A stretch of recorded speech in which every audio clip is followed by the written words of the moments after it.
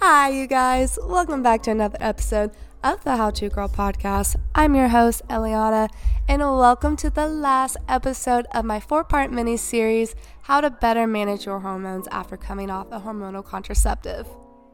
Today, we're going to be talking about how your diet impacts your hormones, nutrient-dense food groups, foods you should be removing from your diet, and how to clear up hormonal acne through your eating habits. This week's quote/affirmation is, I will never have this version of me again. Let me slow down and be with her. And this is a quote by Ruby Kaur. What's her name? I think it's Ruby Kaur. I don't know.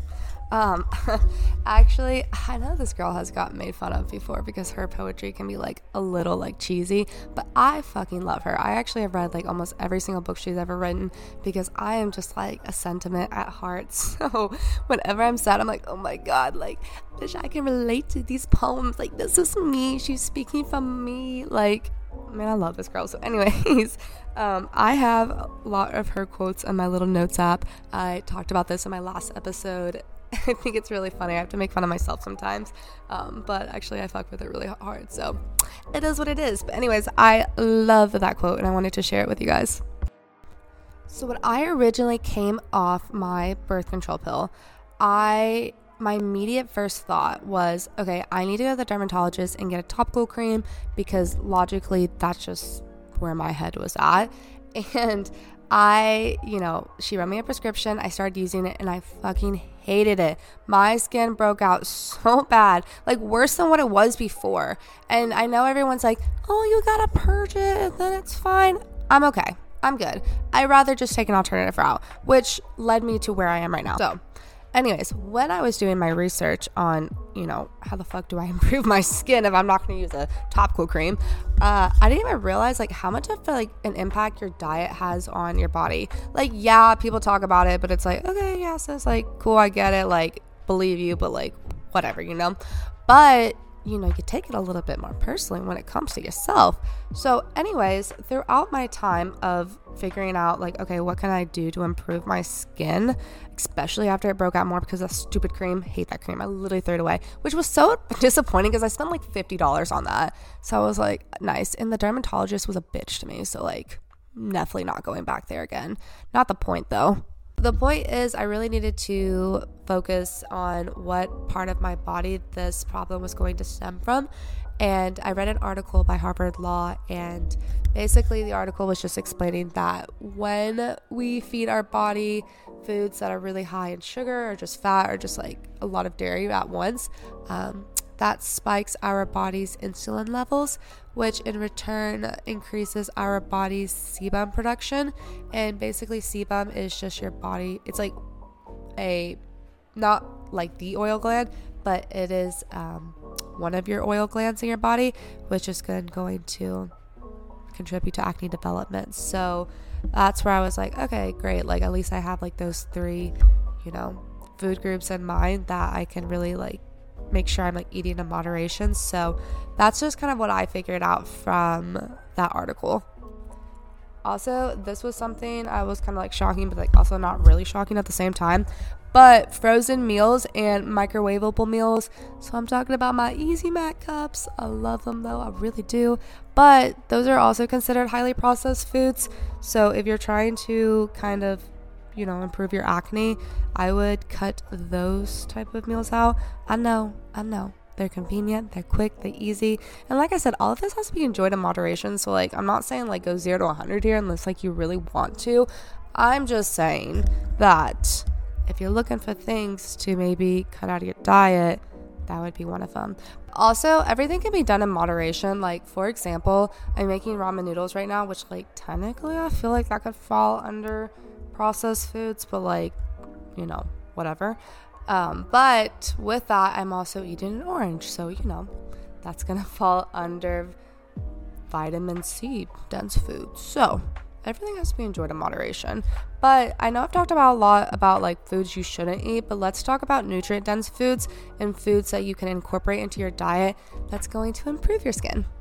Okay, nutrient dense foods, know them, they're now your best friend. So there's 5 different food groups that this falls under. I'm sure there's more, but I found 5 of them for you guys. So those food groups are going to include vitamin B rich foods, magnesium, estrogen balancing foods, progesterone balancing foods, gut healing foods, and then I have a few dairy alternatives and beverages to talk about as well. So when it comes to your skin, eating foods that are high in B12 is going to really help reduce inflammation and dryness on your skin, and it also helps create conditions like porosis and eczema.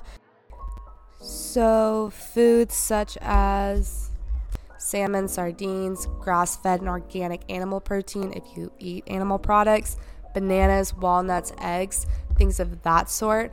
Also, if you listen to my episode about vitamins, supplements, make sure you're taking a B12 vitamin. Just want to add that in there while we're here. So when it comes to magnesium-based foods, you're going to really want to incorporate foods like leafy greens, nuts, seeds, sprouted beans, whole grains, avocados. Freaking love avocados. Side note. Bananas. Really just anything of that sort, and any foods that are related to that. That's also going to help replenish any nutrients you may be missing if you don't eat meat.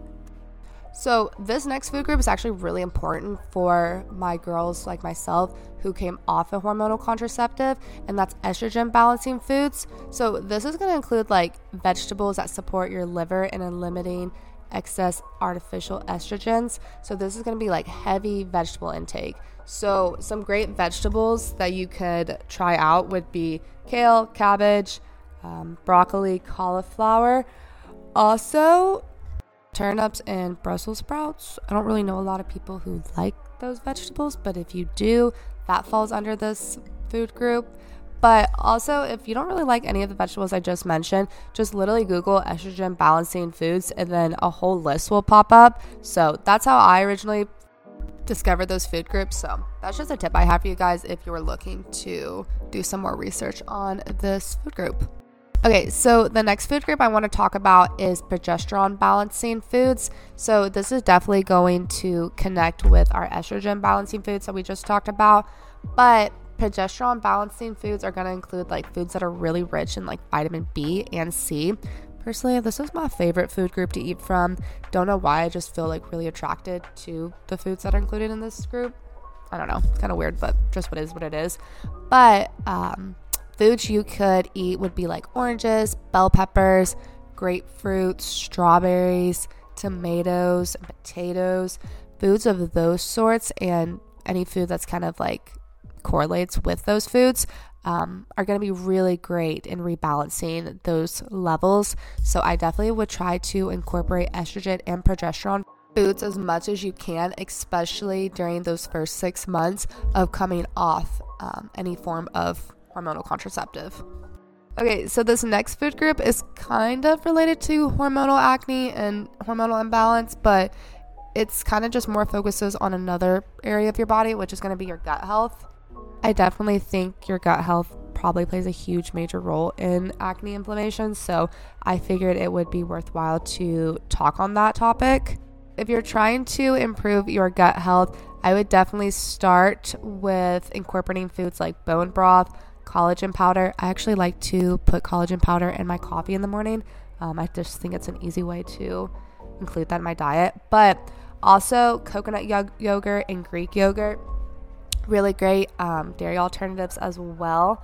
Also, this is going to sound really funny, but raw apple cider vinegar, like doing apple cider vinegar shots, it's kind of a vibe. It's really fucking gross, but you know, it makes your body feel amazing after. And green tea.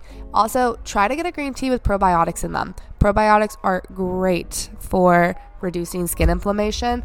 That's kind of been, I've been on a really big probiotic kick lately. And you're going to find natural healthy bacteria and like probiotics in your Greek yogurt as well. So just throwing that out there as well.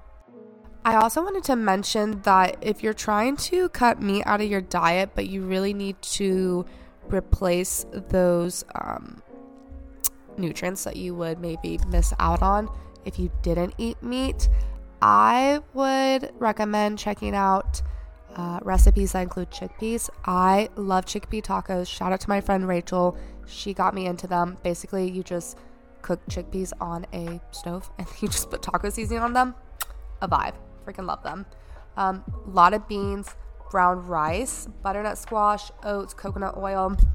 Not all meats, but obviously just like a really great supplement for some of the things we've talked about today. Something else that's super important is to be mindful of your cooking base. So for example, if you use butter to cook your vegetables in, I would switch that out for an olive oil or a coconut oil. Those are just going to be healthier alternatives. Plus your body's just going to feel like 10 times better and it's going to offer more nutritional value above anything else that we've talked about in this episode. My biggest tip is just to drink a lot of water. Find what kind of water you like, meaning like if you like temperature room water or ice water. I personally like ice water and I like it with a straw. I realize I drink a lot more water that way. Figure out what works for you, but like that's kind of going to be your solution to all of this, is just drinking a shit ton of water every single day, and you're just going to see the biggest improvement. And with that concludes today's episode. Thank you guys so much for listening. I appreciate you all oh so flippin' much. If you have any questions, feel free to DM me on Instagram at Hello Eliana or on the podcast Instagram at the How To Girl Podcast. I will have everything we talked about today in my show notes, and that's going to be located on my blog, elianavincentblog.com. I hope you guys have a fabulous weekend, and until next time, bye guys.